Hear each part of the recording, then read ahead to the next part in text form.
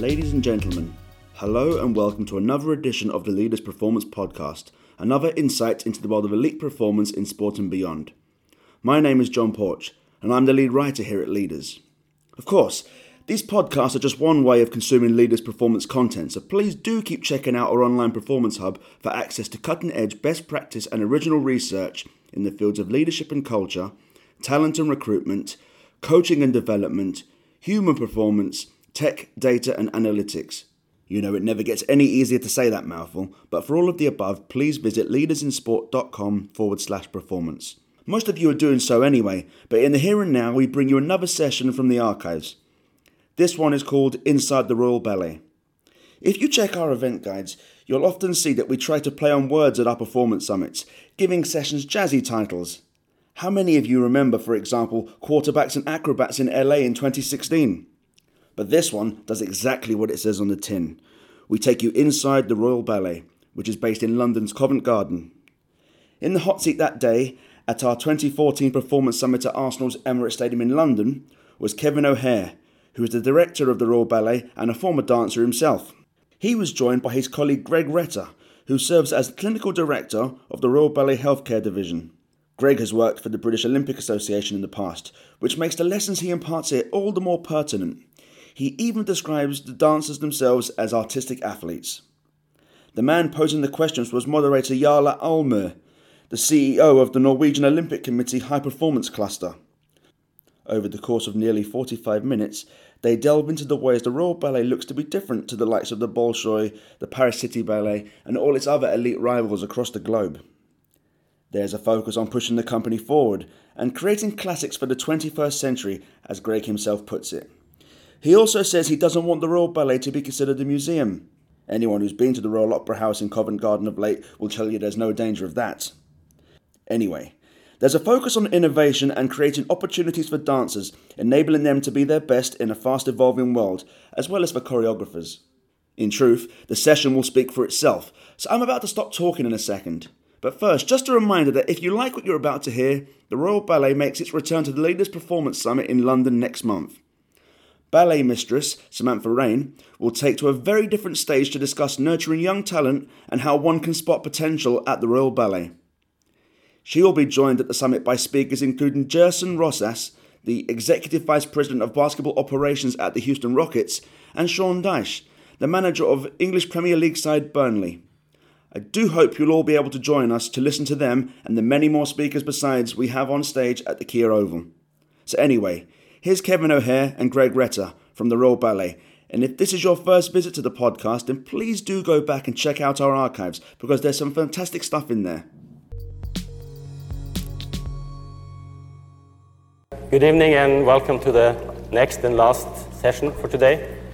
As you might see in this, it might be some different for some of you, but we hope that after 45 minutes we all know the ballet and also the Royal Ballet a little bit better. But Kevin, this was world-class dancing, wasn't it? Yes, just I suppose a little bit of background about the company really. We're nearly 80 years old, so in ballet terms that's very young. Some of the oldest companies around 300 odd years. The Danish ballet was one of the first ballet companies, and then of course you have the big Russian companies, the Bolshoi and the Mariinsky, who have been doing it for hundreds of years. So we're relatively young. We were founded by somebody called Dame Nanette de Valois, who decided she'd worked with the Russian ballet with Diaghilev, and wanted, though she was Irish, wanted a British ballet to exist, and so started what was originally called the Vic Wells Ballet. And then after the war in 1946 we got asked to move to the Royal Opera House, so we moved to the Royal Opera House in 1946, and then in 1956 became the Royal Ballet. And even though we're relatively young, we are steeped in the traditions of classical ballet and have been. Of course, we work in this huge big opera house. We share the stage with the Royal Opera. We do about 135 performances on what we call the main stage, which is the big stage that you would have seen on those clips. And then we also have a small theatre downstairs where we do about another 10, 15 performances. We do education work. We do live relays of our work to cinemas worldwide. I'm pleased to say that it's really taken off. The last thing we did beat Spider-Man at the movies on one night only, but it was the top film that year, that day. And so really we've got a little bit of a moment here with dance, particularly in England. I'm sure it's around the world as well. Dance is very much to the forefront on television, in movies, and in theatres. And so we're really trying to build on that, especially with new media as well. And then the other huge aspect of it is looking after the dancers. We have world-class dancers here, and we have to look after them. And so that's part of what we'll talk about today. What about the ambitions? Have it always been looked upon at the highest international level for the company? Yeah, I would say we are one of the top companies in the world. I won't list them, but there's probably, I would say, about 5 or 6 companies that we would say are the world's best ballet companies, and we are up there. And one of the things that really helped us to become that is that we had 2 choreographers, our founding choreographer called Sir Frederick Ashton, and then about 10 years later, another choreographer emerged called Kenneth Macmillan. And the 2 of them shaped the companies. So as well as doing the ballets that you've all heard of, the Swan Lakes and the Nutcrackers and things like that, they were creating new work for us that would push us and also give us something original to work with. And so then we were different from the Bolshoi, the New York City Ballet, or the Paris Opera Ballet. So we had that, and it's been fantastic for us to have that. Of course, both those choreographers died, and for a little while we were sort of struggling to find replacements for those, for bringing that energy into the company, because really it is choreographer-led, because you need to have new works, unless we're going to become a museum and just perform works that have been created 100, 50, 20 years ago. And like all good things, we waited a long time, and then they all came around together, really. So we actually have a resident choreographer called Wayne McGregor. We have now an artistic associate called Chris Wheeldon, and an artist in residence called Liam Scarlett. And those 3 guys are really the top choreographers in the world today, and they're with our company. And so that gives me the chance, and I've actually given them those positions, and so it gives me the chance to push the company forward instead of just looking back. We're constantly looking at new ways to reinvent what people come to see, and also sort of create really the classics for the 21st century for the company. So this is also a part of your ambitions and your choice when you took over the role as a director 2 years ago. So in a way you have made a kind of new direction of the company. Yes, yeah, it's hard. We're a big organization. We have this history. We're the national company. People expect to see a company do those big works that I've just talked about, the Swan Lakes and all those classic ballets.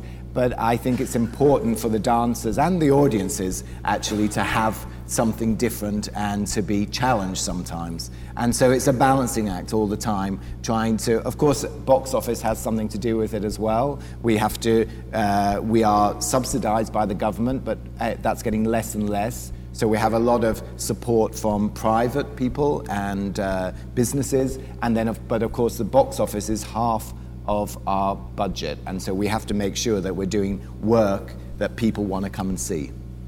You are in a way building up a new identity of the ballet or the company as well. Yes, yeah, definitely, and I think it's something that, of course, I like to say sometimes we're a bit like Arsenal Football Club or one of those big football clubs where we want the best to be working with us, the best dancers to be coming here. We have a school, and hopefully we're training those so people will go through the ranks of the company to become the sort of superstars. But also I want the superstars to be knocking on my door and saying, I want to join this company and be a part of it.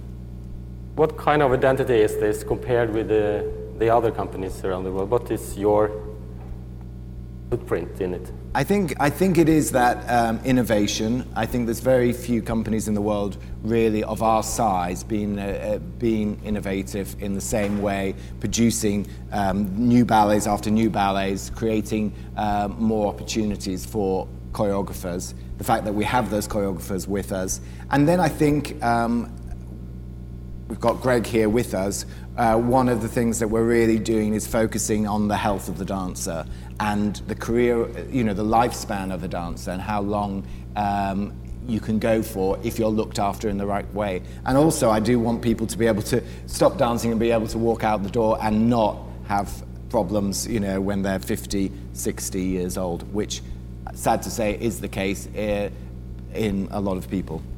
So changing is difficult, and as you mentioned, it's a lot of pressure. Mm-hmm. This is something that people care about. It's public, it's media, and still you are able to develop it in a new direction. Is this, you mentioned Arsenal, is that kind of changing how they're playing in a football club? Yes, it is, I suppose, and I think they don't change managers as much as in ballet as they do in football, thank God. They give you a chance, but you do have to take a deep breath when you're in a big organisation, and it has a lot of people that treat it as their family, and I don't read blogs because I wouldn't want to hear what everybody has to say. Of course, I have to see what the critics and the people in the newspapers, the journalists are talking about. But if you read everything, you would never get anything. You would never put anything on the stage. But it is it's a big deep breath, full metal jacket, and get on there and do what you believe in. And what's brilliant about the Opera House for me is that once they gave me the job and they really put me through it to get the job, they've said, right, I've got a 5-year contract at the moment, get on with it. And they're letting me do what I believe in artistically. And that's great to have, and backing me up on that.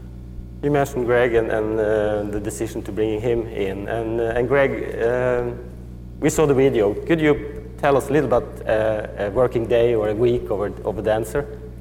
I think that's changed quite considerably recently. Historically, a dancer would come in and do class every morning. So a dancer will do class 6 days a week.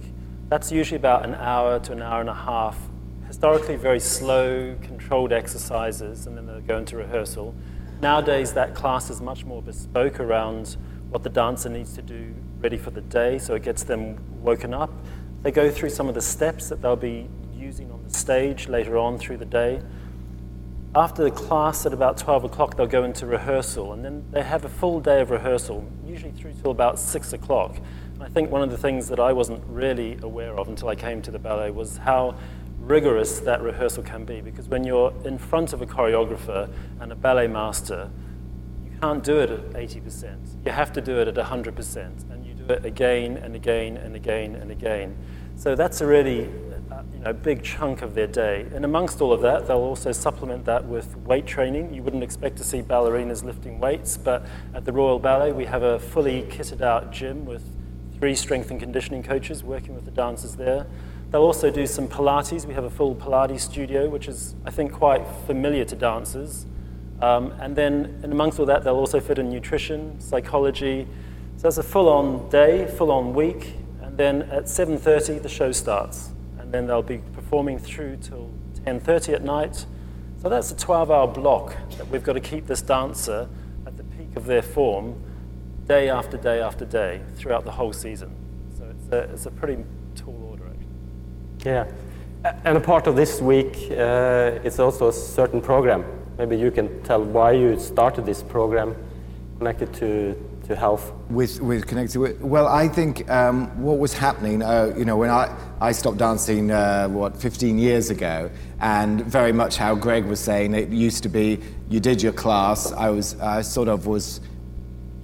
to the Royal Ballet School, so I've been there since I was 11 years old, so I knew that I had to do class every day. I had that discipline. And that's what one thing about dancers is the discipline of them. And probably that's where they link in so well with sport. Dare I say it, less than actors, because actors and also singers as well, I feel, have to have their own discipline in a certain way. But in a ballet company, everybody needs to be doing class every day. And so they have to be in at 10:30. Whether you're the biggest name in ballet today or you've just come from the school at 18, you are in class. It's an equalizer, which is brilliant. And so you're there and you're doing class and you starting your day.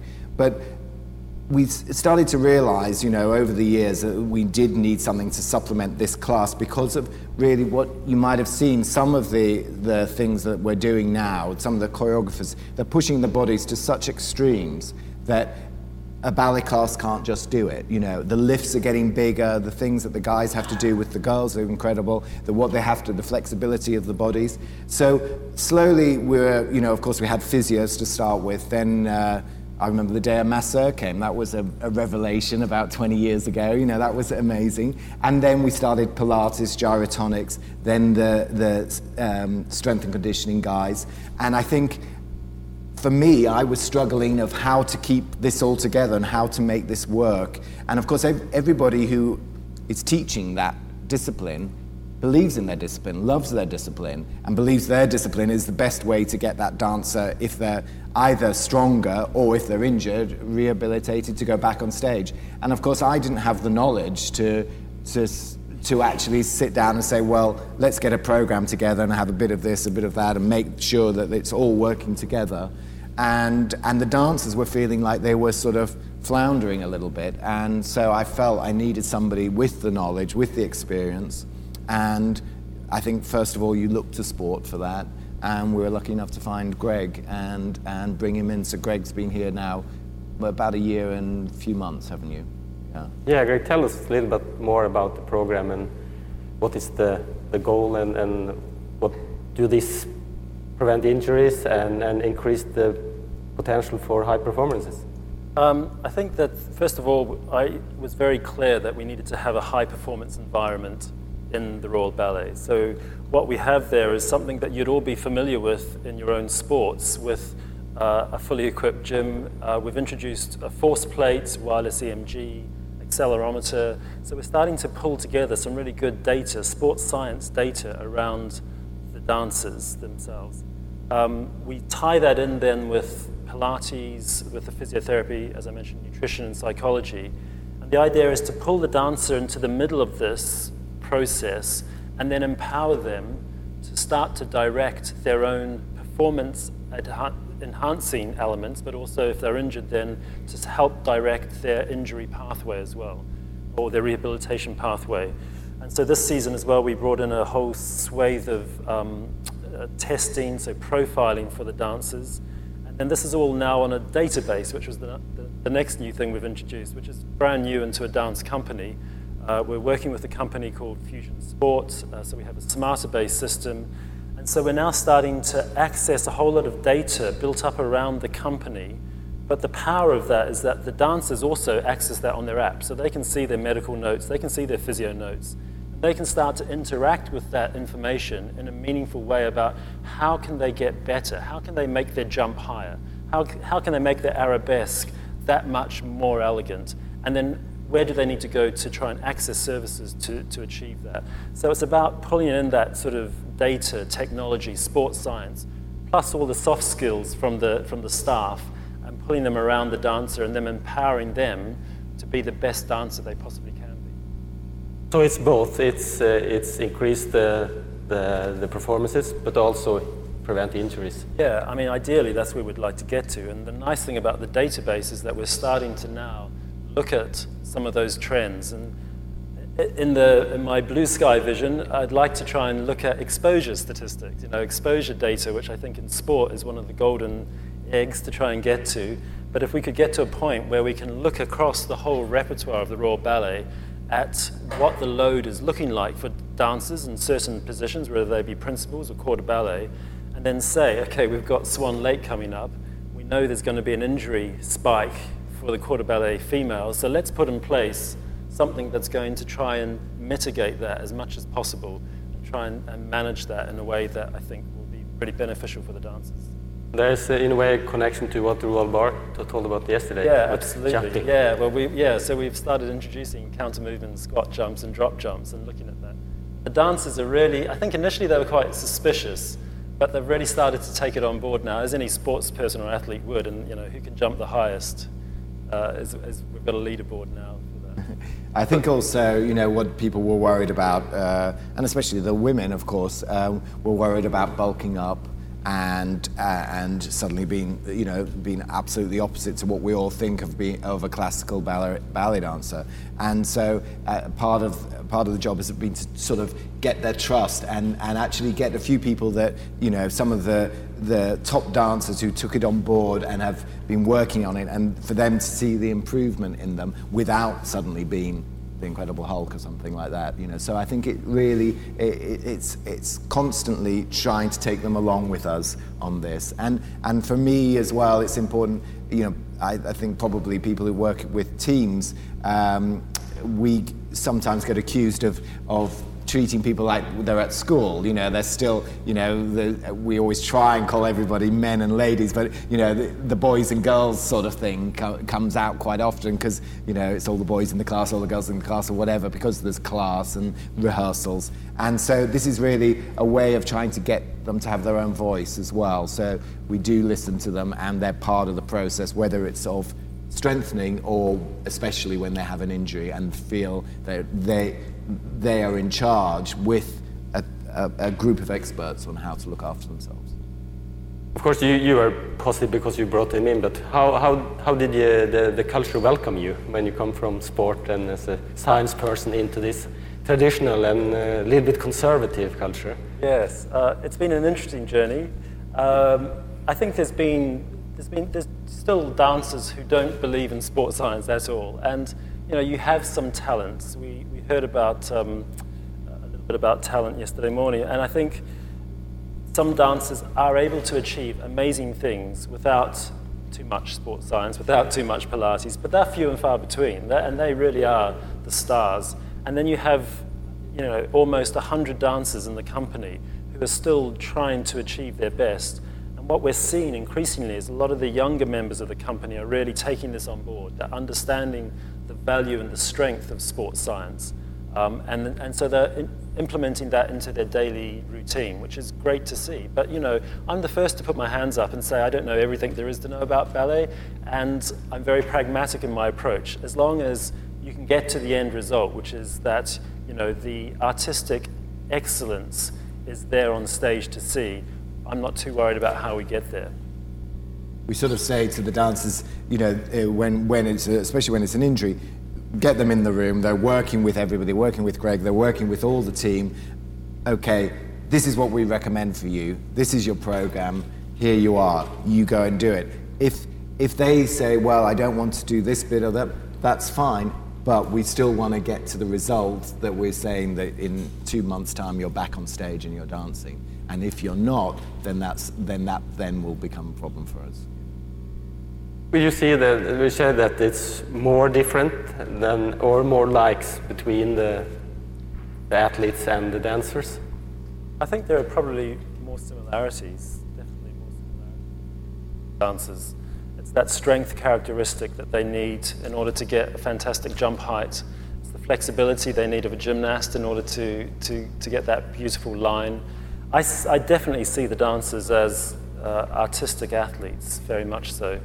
But then, of course, there's that X factor, that quality that Kevin looks for, and that, that whole weight of traditional classical ballet, which also they have to carry with them. So I think it's a lot for a dancer to take on board, of course, like any athlete. But I think if they can start to take the best from both worlds, then we'll see some fantastic dancers in the future who are just flying across the stage. That's certainly my aim, anyway. Going a little bit back to leadership, and Kevin, what kind of leadership do you prefer or do you take into your work, and what is needed of leadership to lead the organization and develop it like it is now with all the changes? Yeah, I think it has changed. The company has changed. The world has changed recently. You know, in the last 20 years, there's so much more available to everybody, to dancers, to see what's going on in the rest of the world. In a sort of way, when I was younger, it was much more closed, and we didn't know what was going on in the sports world, for instance, or anything. You know, it was just the Royal Ballet and what was going on there. So I think I feel as now the boss or the director have to take that on board, and so I think it's a much more open, transparent way of leading, really. I mean, I mentioned that Dame Nanette de Valois was the founder and director, and she was there from the 30s till the 60s, and I don't think anybody would have ever knocked on her door, you know, and the same with the directors, and slowly it changes over the years. But I think I'm very much for an open dialogue with everybody, trying to hear what everybody's got to say. Of course, it's 100 dancers plus all the other people that work in the Opera House. We have about 1,000 people working there, so it is a negotiation all the time, you know, to make things happen. It's a bit of a sea change anyway at the Opera House. We've got a new, the year before I became the director of the Royal Ballet, there was a new director of the Opera, and since I became the director of the Royal Ballet, the chief executive of the Opera House, Tony Hall, became the Director General of the BBC, and so we have Alex Beard. So it is a new group of people there leading this big organisation. So, and I think we do feel and work in the same sort of way, and are open to the way things have changed. And you know, for instance, now dancers don't want to stick with the same company for the whole of their career. They don't want to be just with the Royal Ballet or just with the Bolshoi Ballet. They want to experience different worlds, different cultures, different repertoire, and so you have to be open to that. And maybe whereas if you'd left the Royal Ballet years ago and then wanted to come back a couple of years back later, that would never happen. You would never be allowed back. It's a different world now. People are allowed back. There's much more ebb and flow within the dance community, really. So yeah, I'm a sort of laid back sort of person, I think, and just try and make it all happen and be as honest as possible. Of course, I'm making decisions on people's careers. You know, it's up to me who dances a role, which particular night, and with who. So of course, it's a lot of responsibility there, and I'm dealing with young people that have come from the school. Generally, you know, from 18 years old, and you know, it's a young time. It's a hard time in their lives. You know, they've just grown up, and you have to really help them through this time in their lives. Plus, getting the best performances out of them. Yeah, you have young dancers, you have grown-up dancers, and you have some very good dancers, stars. Mm-hmm. And how is it to lead a company to take care of the whole company and development, but still you have some very good ones, some principals, some prima donnas. Yeah, maybe. I wouldn't like. I think one of the things actually, I think you asked earlier about how would you describe the Royal Ballet in comparison to other companies? What I say is that we're very much a company. It's the Royal Ballet is about the company and the way we present things. So very much the dancers as a team working together. The music, the design, everything coming together to create a performance that will transcend one particular element of it. And so we're not just about two dancers in the middle of the stage jumping and turning as well as they can. All the individuals make up the whole, and I think that is different from what a lot of companies end up being. But of course, we all want to have the best dancers, the superstars in dancing with us, and so it is a dynamic. But I think the reason people want to join the company, say if you get one of the big names in dance coming and asking me if they can join, the reason they want to join is because they've got that backup. they've got the backup of the company. They know that they won't be just on their own in the middle of the stage. If they're doing a dramatic performance, they could turn anywhere, and all the dancers will be involved in telling that story that we're trying to portray out there. So I think there is that respect for the tradition of the Royal Ballet, which is that we are a company and the company comes first. But of course, in this day and age of celebrity as well, people want to know about individuals and want to know their history and want to follow them. So it's quite a balancing act to make that all happen. We have about 16 principal dancers. Some of them have come all the way from the school right the way through, and then some have just flown in from different parts of the world and become dancers with us. You're looking for a good company, but still the prima donna should shine. Yes, definitely. Going to some aspect, development versus performances, or future, and what's happening now. How much time do you, if you had a dancer 22 years old, and how much do you have the long-term perspective to develop this dancer until the highest level, 28? And how much do you use for peak the performance the next few years?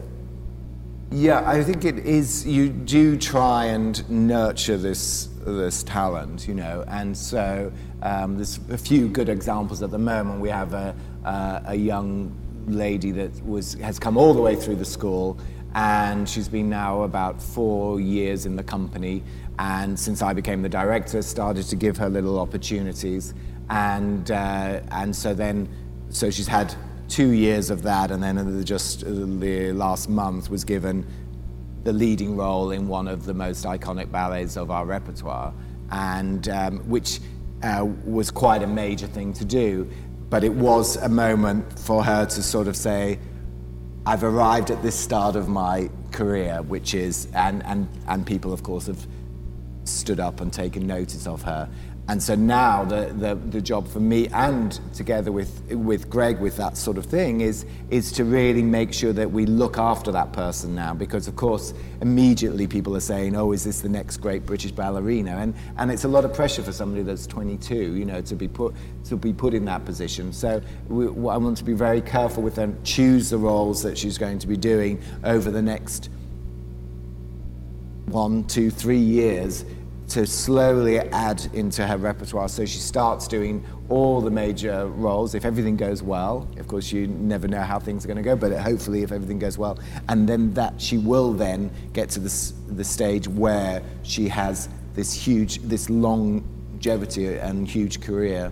I mean, interestingly, one of our leading ballerinas now, Marianela Nunes, was from Argentina, and she came over to us at 15. The company were dancing in America, and she came and auditioned, and Darcy was in the company still, Darcy Bossel, who's was one of our great dancers, and she said to the then director, you better take that girl, because she looked so fantastic. And Marianela at 15 in Argentina had been doing leading roles in these sort of productions in Buenos Aires and whizzing around and doing all the big parts. And when she came to us, she went to the school for a year, and then we took her right back, even though she was desperate to do all this, the big parts, and we took her right back and slowly started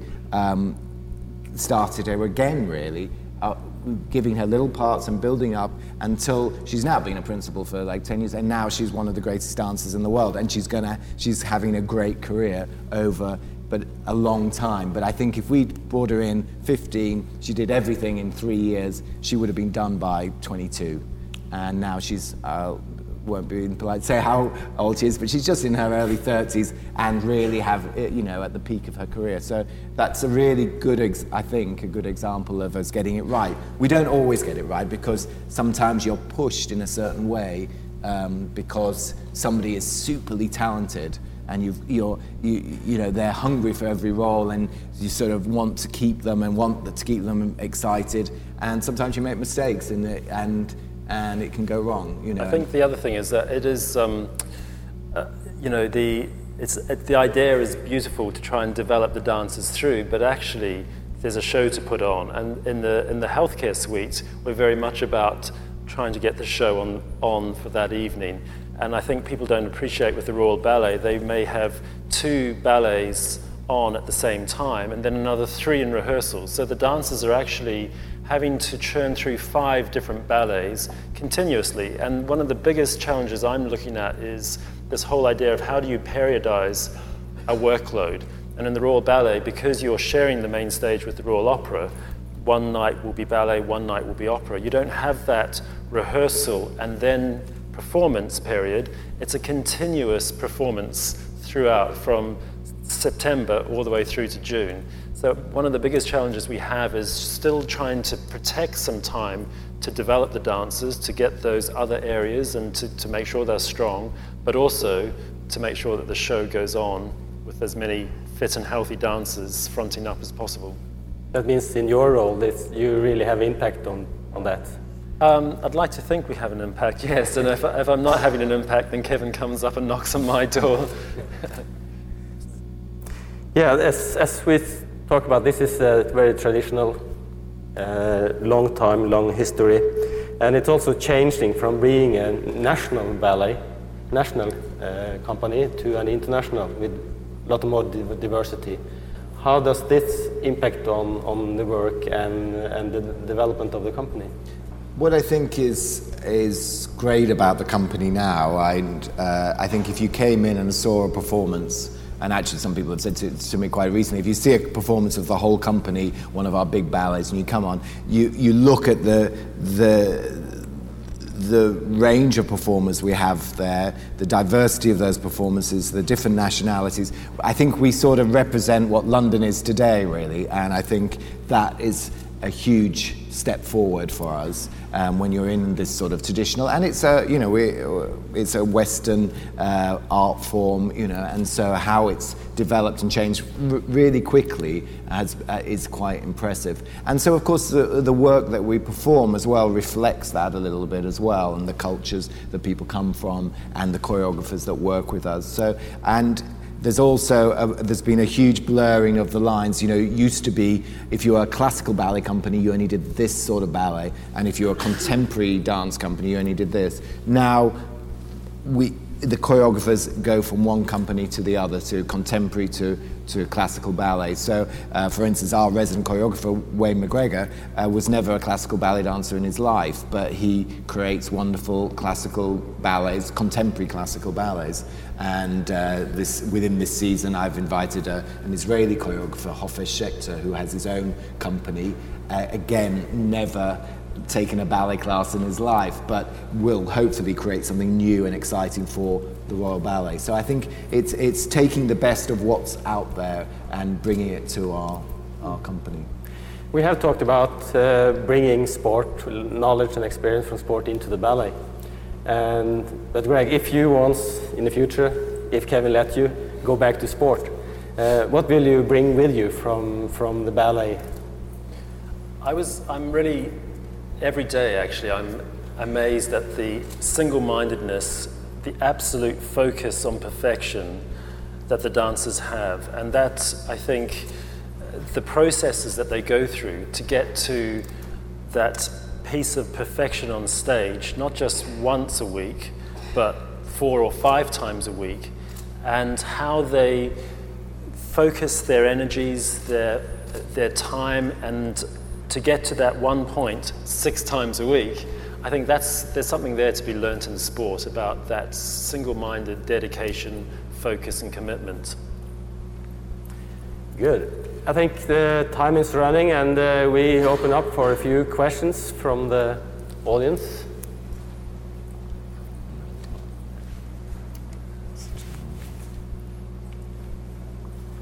Could you describe a little your talent identification processes?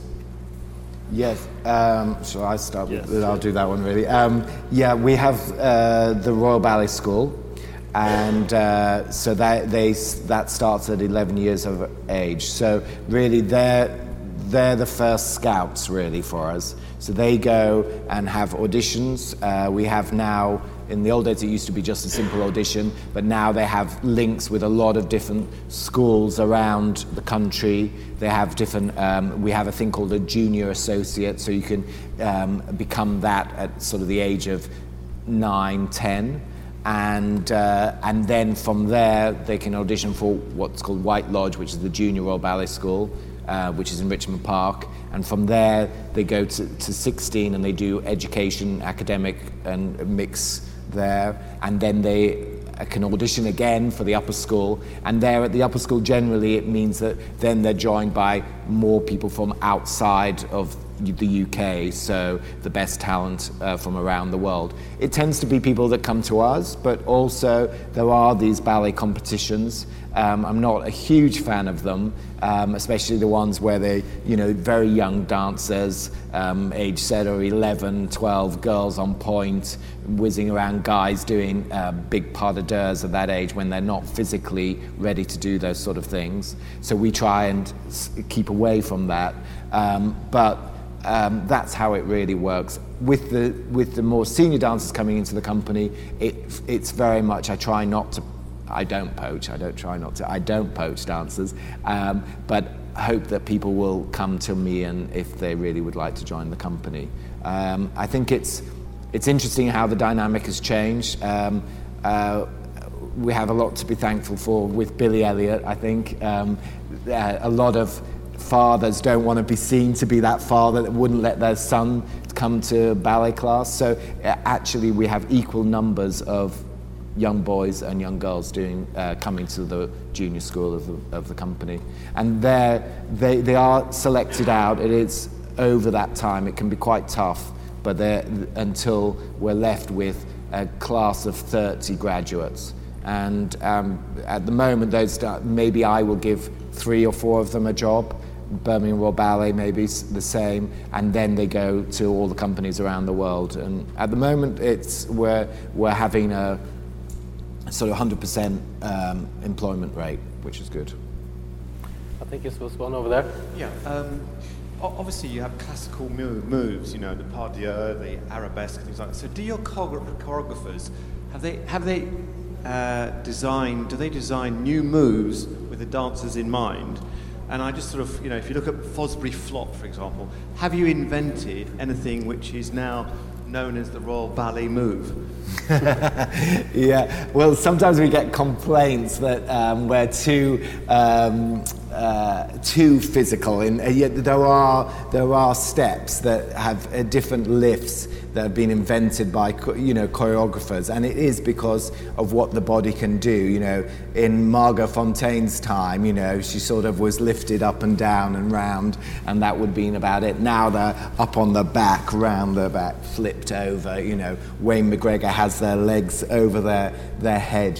So there are some moves that we in our own business will say, oh, that's the chroma lift, or the infra lift, or the Winter's Tail lift. So there are things like that are invented, by those choreographers. And I think they're excited by what can be done with the body now, and it's constantly being challenged all the time.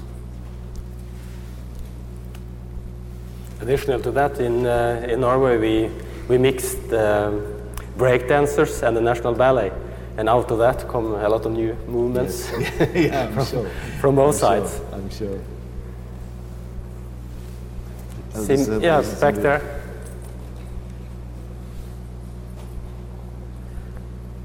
Hi, good evening. Brian Bernstein from Cirque du Soleil, and I have hopefully 2 questions if it's okay with the group. The first is that earlier you talked about starting to be able to use some data when working with your dancers. And I'm curious, just without the wins and losses, how you're able to get them to understand or relate the use of those analytics into how it relates to their performance. And then the second part of the question is, how do you sustain a high level of motivation, also not having the wins and losses, taking away that component of it? What keeps them, or how do you build a culture to maintain that motivation throughout the long year? I'll take the first one. So it's a completely new world for the dancers to look at sports analytic data and to make it meaningful for them. But So I work very closely with a ballet coach. We have 2 rehabilitation coaches who are the ballet coaches who take an injured dancer through that journey from being physically strong to being balletically able to achieve what they want. And so we sit with the dancer and we try and make it meaningful to the dancers so that the data we present in a form that they can understand. So, the force plate data is great because they can understand height of a jump. That's easy. And then we look at video and using a screen with a grid on it, and then we take Dartfish and look at the angles, and then we talk about the beautiful line that they're trying to achieve or where it's not coming from. And actually, my experience of the dancers is that they have the most incredible knowledge of their own body, probably more so than any other athlete I've ever come across. They'll tell you exactly where the problem is and what the issue is. And then if you engage them with this sports analytic data, they actually start to then think beyond the box, and they start to challenge you around some of the rehab processes that they want to do as well. So I think it's absolutely a new venture for them and for me, but I think it's one that's going to be really fruitful in the future. And in terms of motivation, yeah, I think the motivation, it is hard, of course, getting them through the year. Of course, where we're different from, say, a musical, whereas when you put a musical on, it will be one cast for that run. So if it runs for a year and you're contracted for a year, you will do the same part every night like that. With a ballet company, we change the cast. So if it was a big ballet, we just done a ballet called Manon, we had 9 different sets of principal couples doing over 20 odd performances. So, and then within those, further down, all the little parts, that's where somebody maybe get their first break to do one little solo within something. So that's part of the motivation process and seeing a progression in their year.